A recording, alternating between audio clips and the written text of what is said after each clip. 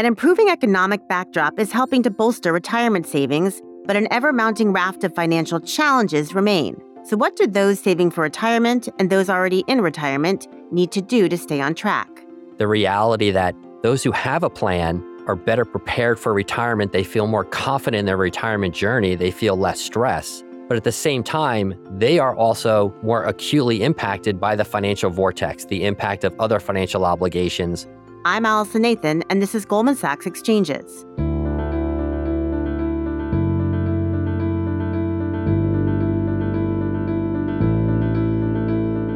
For today's episode, I'm speaking with Mike Moran, pension strategist in Goldman Sachs' asset management business, to discuss the state of retirement for both savers and retirees. Mike and his team are also out with a new report that breaks down what they describe as the financial vortex that derails the best-laid retirement plan and what to do about it.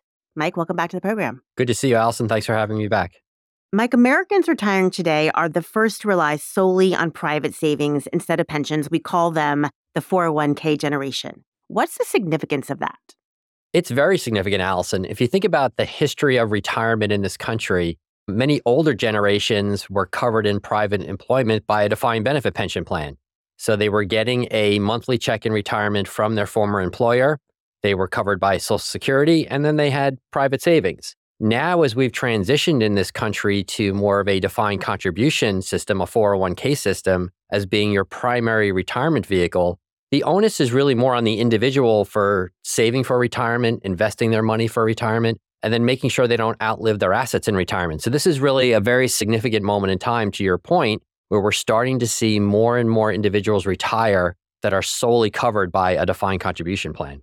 And how would you describe the state of their retirement readiness? It's a bit of a mixed bag, Allison. So the good news is that when we think about over the past year, equity values are up. So many individuals are feeling better about their retirement prospects. Their balances are higher in their 401ks and their IRAs. But the bad news is that many are still not saving enough for retirement. And in particular, when we look at how much income they think in retirement they're going to be able to generate as a percentage of their current income, it can be pretty low. So as a back of the envelope, the industry, we often talk about 70%, a 70% income replacement ratio. When you're in retirement, you should have about 70% of your pre-retirement income. Now, that's not a one-size-fits-all answer, obviously. Everyone's situation is going to be unique and different. But our work would say that many individuals have less than 50% of their pre-retirement income in retirement. And that's pretty low. Now, why is that? A lot of that comes back to what we call the financial vortex. It's these other competing financial priorities that crowd out saving for retirement. If you think about having credit card debt, if you think about having some sort of emergency expense, your car breaks down, you have a home repair that you didn't anticipate, or maybe you have to take time out of the workforce to care for a young child or maybe even an elderly family member. Those can all constrain the amount you're saving for retirement. And therefore, people are sometimes getting to retirement without enough assets. We actually did some modeling that said if an individual was impacted by multiple parts of the financial vortex, maybe you had a couple of those things that I mentioned, collectively, those could impact your retirement savings or reduce your retirement savings by up to 40%. And so it's a very significant number that potentially could impact your quality of life in retirement. And if you think about the current macroeconomic backdrop, obviously we are all experiencing very high inflation, which is a challenge. But at the same time, interest rates are also high. So how is that impacting savers and retirees? Yeah, so when we think about the current economic environment, we think about the current market environment, again, it's a bit of a mixed bag, right? On one hand, as we mentioned earlier, equity prices are higher. So I feel better about that when I look at my 401k statement or my IRA statement. Interest rates are higher, which means savers for the first time in a long time are actually getting a return. We think about that long period of low interest rates that we had. For those who were just saving, they weren't getting any return. Well, now when we look at what we're getting on money market funds, on stable value funds, on certificates of deposit, we're actually getting return, which is great. But the other side, of course, to higher interest rates is the borrowing costs are higher. So for those who are currently working, some are experiencing higher mortgage rates when they either refinance their mortgage or they go to buy a new home.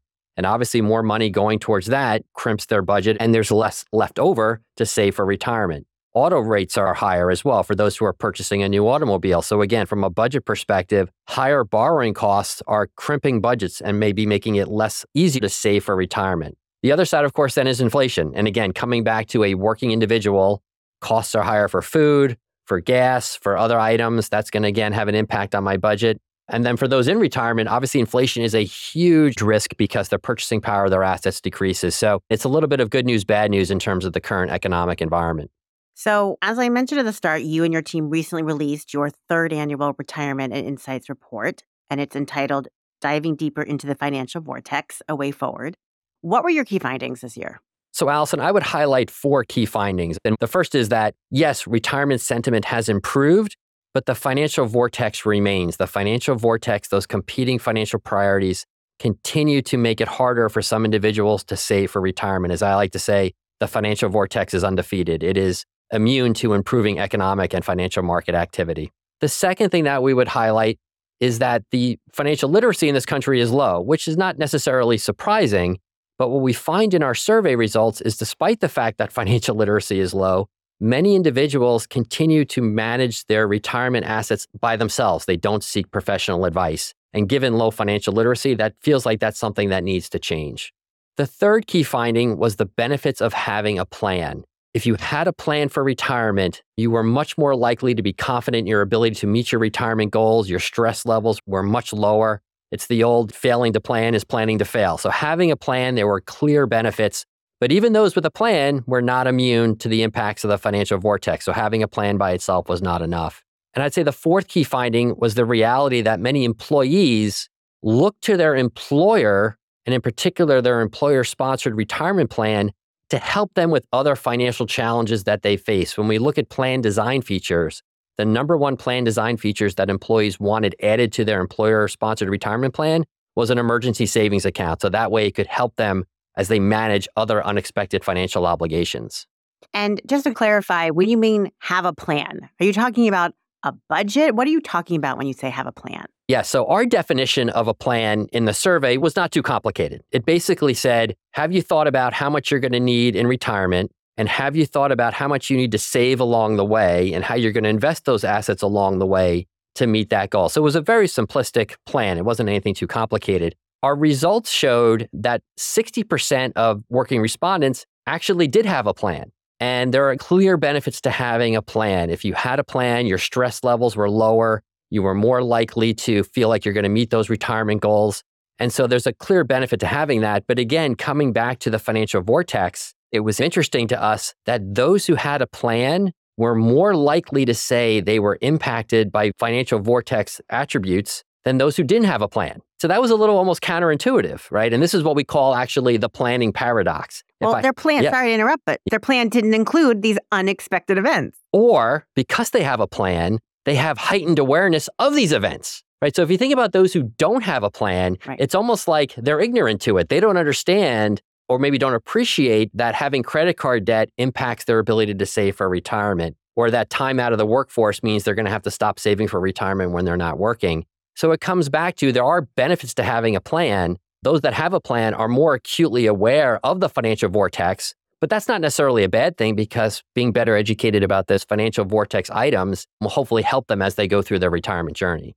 And did anything else surprise you about the survey results you received this year? I'd say the other thing was coming back to last year versus this year, that reality that retirement sentiment has improved. People feel better because equities are up, their balances are up, they feel like their stress levels are down, which is always a good thing. But that impact of the financial vortex did not change. We had a similar number of respondents this year versus last year who said that various financial vortex items like credit card debt, saving for a child's college education, financial emergencies are impeding our ability to save for retirement. So even though things have gotten better in the economy, it feels like maybe we're going to avoid recession, inflation is moderating, equity prices are higher than they were a year ago, that financial vortex is still there.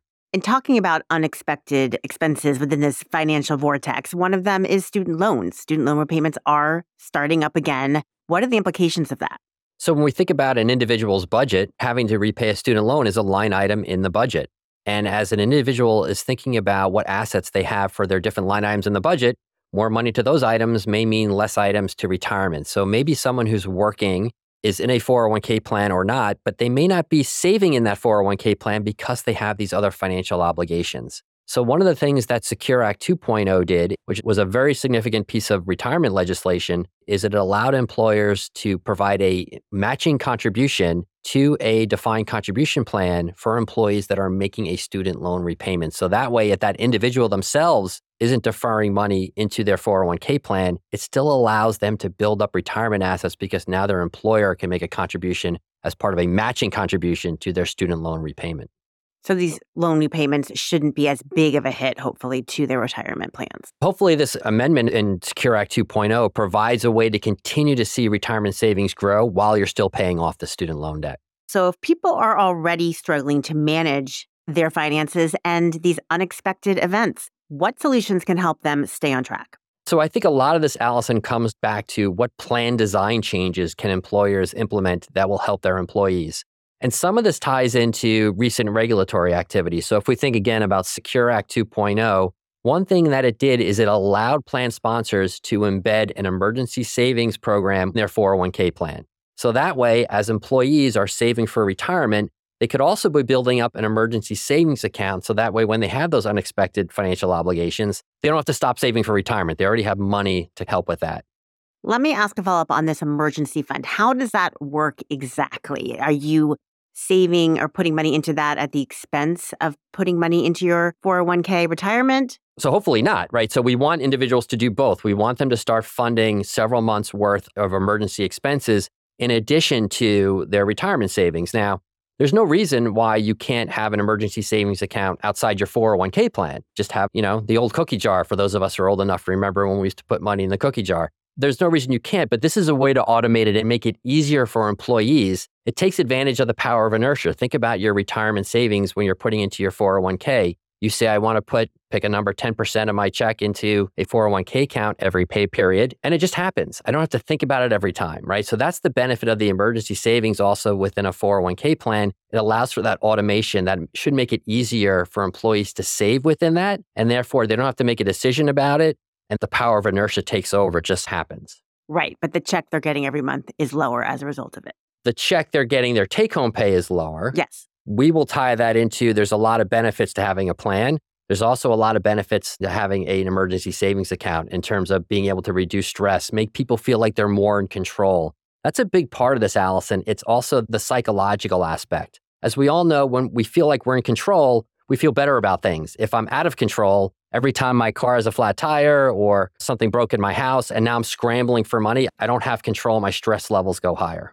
And the financial services industry in itself has also evolved. It's offering new investment options. There's now target date funds and different kinds of tools like the automatic enrollment into 401k plans that you were just discussing. And all that is designed to make it easier to save for retirement. So are those options having an effect? Is that helping people save? I would say absolutely, Allison. And a lot of the evolution of the defined contribution market and the 401k market does tie back to regulatory changes in the past that allowed things like auto enrollment. If you join a company and you decide you're not going to sign up for the 401k plan, the company under auto enrollment features can actually default you into the 401k plan. Now, you as an employee always have the ability to opt out, but by auto enrolling individuals, it's a way to increase participation in the plan. Then we have auto escalation. We're going to default you into the plan. We're going to start deferring a certain amount of your paycheck into this account, and we're actually going to increase that over time. We're allowed to do that. That's auto escalation. So that way it helps you get more people in the plan, have them saving more, take advantage of the power of inertia. Once they're in the plan, they're likely not to opt out or to change that deferral rate. And so those are all helping to save and build up retirement savings. And then target date funds are a great initiative to provide employees with a more diversified way to save for retirement. If we think back to the old days when we used to default participants into a money market account, which is obviously very safe and secure, but not a way to grow assets over a long time period, target date funds were a great way to provide employees with a diversified, professionally managed account that is rebalanced periodically and let them grow their assets for the long term. If we just take a step back, though, what exactly does a target date fund do? Sure. So a target date fund will say, Allison, when do you think you're going to retire? And let's say that is 2060. And so the target date provider will come up with an asset allocation based on your expected retirement age. The farther you are away from retirement, the more risk it will have in that portfolio, more equity exposure. The closer you get to retirement, the professional manager will rebalance and restructure that portfolio to start to maybe bring down equity exposure, increase exposure to fixed income, reduce the volatility of that. And then along the way, that professional manager will rebalance that portfolio, because when we think about the equity allocation, certainly some of that may be U.S. equities, but some of it is non-U.S. equities. As those markets move, we rebalance back to strategic targets. So it's a diversified portfolio that's tied to your expected retirement age, which is, again, an improvement to what we had. I think as we think about the next evolution of the retirement market is how do we make that experience even more personalized? We may both have the same expected retirement date, but that doesn't mean we have the same financial situation, the same financial goals. Retirement planning, as we think about how it evolves in the future, has to become more personalized to the individual's unique situation. And as individuals are taking advantage of more of these options and tools, are we actually seeing savings rates increase? So I'd say our survey report said that, yes, we're seeing more people increase their savings to retirement, which is a good thing. I think the question for a lot of them going forward is how do we maintain that savings? And then again, the other challenge as we get into an environment of a generation of people who are starting to retire that are only covered with a defined contribution program, how do we think about the decumulation phase? The one part of the structure is the accumulation phase. What are we saving? How are we investing? But now, coming back to, again, the history of retirement in this country, many individuals in previous generations were covered by a defined benefit pension plan. When you retired, you got that check from your employer every month. Now, in the defined contribution world, the onus was on me to save and invest. Now I get to retirement. Now the onus is on me to figure out how I'm going to live on that over the rest of my life, hopefully not outliving my assets. Decumulation is the other part of, it's not just about how do we get them to save more, it's then how do we make sure that they can live off those assets in retirement. And Mike, you mentioned earlier that financial literacy is something that's lacking, but at the same time, a lot of people aren't getting help thinking about these decisions and how to save for retirement. What do you make of that? And how is the industry addressing that challenge? So a couple of things on this, Allison. First, yes, financial literacy is low, and we saw that in the results of our survey. Within our survey, we asked working respondents 5 commonly used questions to assess financial literacy, and less than 15% of those respondents got all 5 questions right. 20% of the respondents got either only 1 question right or 0 questions right. So between 0 and 1, those 2 answers, only about 20%. So that's really not good, right? So financial literacy is low in this country. Part of it comes back to, again, thinking about, do we teach financial literacy in this country? We think about high schools and colleges. Historically, many of them have not actually had that as a part of the curriculum. And we're starting to see that change. So part of it's coming through the education system in this country. When I'm done with my day job here at Goldman Sachs, I actually at night help to teach a personal financial planning class at a local university. And you can see the students are really excited about it because they recognize this is really important and they're not getting this education elsewhere. So financial literacy is a huge part of the problem in terms of retirement planning. What's also interesting on financial literacy, coming back to our survey, is our results showed that if you scored higher on financial literacy, you were more likely to use a financial advisor for retirement planning than if you scored poorly. So if you did not score highly on financial literacy, you were more likely to do it on your own.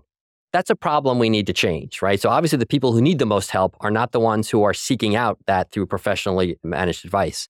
And I think as an industry, there's a couple of things we have to do. One is to provide employers with more tools to help their employees become more financially literate in terms of coaching and more financial education. The other is making sure they understand the benefits of professional advice and the professional advice that a financial advisor can provide. But isn't there a cost to using a financial advisor, and that's a key impediment to people seeking out one? I think this comes back to what I said earlier. People who scored higher in financial literacy were more likely to use a financial advisor. So they're financially literate, and yet they're recognizing how important this is and what the cost is of getting this wrong, right? So it's not just the cost you're paying for the service. It's then understanding, what if I actually don't manage this correctly? And how is this going to impact my retirement savings, the growth of those assets? And how is it going to impact my ability to draw those assets down in retirement? So you have to think about not just the cost, but also what's the cost of not doing it correctly. And are we seeing how expenses are managed, how retirement plans are managed, differentiated between different generations? Are different generations thinking about this and approaching it differently? The generational aspect is really interesting. And we've seen this really over the course of the 3 years that we've done the survey. When we think about how ready do you think you are for retirement, how on track you are for retirement, younger generations like millennials and Gen Z tend to feel like they are more on track for retirement than older generations like boomers and Gen X. I would parenthetically add that a lot of younger generations think they need less money in retirement than older generations and also think they're going to retire earlier than some of the people actually do retire. So there may be a resetting of expectations that has to happen there. But I think part of that also comes back to the financial vortex, right? When you're younger, yes, you may come out of college with student loan debt and there's financial obligations. But as your life and your career goes on, life happens and it becomes more complicated. You get married, you buy a house, so now you have a mortgage payment. You have kids, so now you have dependents. You have elderly parents. Maybe you have to take time out of the workforce to care for them. That causes you to stop saving for retirement, or maybe you actually have to financially support them. So life tends to get more complicated as we go along the way. So retirement readiness seems to go down as people age and as they get closer to retirement, as more of these financial vortex factors come into play. But even for younger generations, we talk about the impact of the financial vortex. They score very highly in terms of feeling the impact of financial vortex items like credit card debt, student loan debt, and so forth. So even with younger generations, you're feeling that impact. I know we spoke about this a bit, but if we take a 50,000-foot view and think about how the industry has evolved to help people retire more comfortably, what are the few main points you would make? So I think what they've done great so far in terms of getting more people into retirement plans, right? We think through auto enrollment, auto escalation, getting them to save more. I think we as an industry have to think about not only how do we help people save more for retirement and invest more for retirement, but also how do we help them so that they're not stressed out about that, right? There's been a lot of work that would say that employees are very stressed about a number of financial items, including retirement, and stressed employees tend to be less productive employees. They tend to have increased absenteeism. So there's a real financial cost to employers for not delivering these to their employees. So as we think about going forward, what are the things we need to do as an industry? I've mentioned this earlier, but the next phase is probably going to be a more personalized phase. Everyone's journey is different. And so a target date fund may be appropriate for someone who's just starting out and saving for retirement. It's a way to get professional management. It's a way to have a portfolio professionally rebalanced.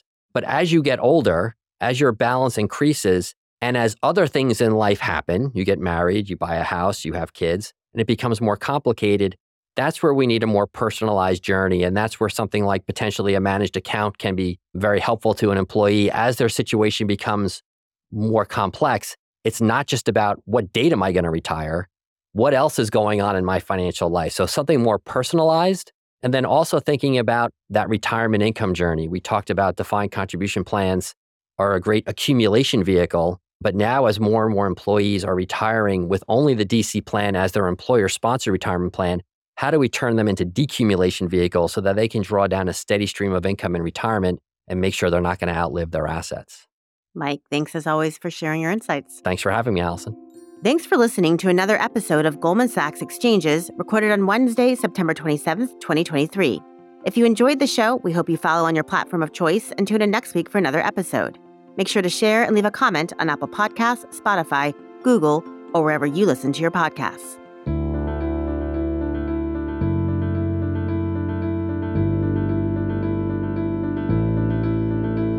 The opinions and views expressed in this program are not necessarily the opinions of Goldman Sachs or its affiliates. This program should not be copied or published without the express written consent of Goldman Sachs. Each brand mentioned in this program is the property of the company to which it relates and is not used to imply any ownership or license rights. Goldman Sachs is not providing any financial, economic, legal, investment, accounting, or tax advice through this program. Neither Goldman Sachs nor any of its affiliates makes any representation or warranty as to the accuracy or completeness of any information contained in this program.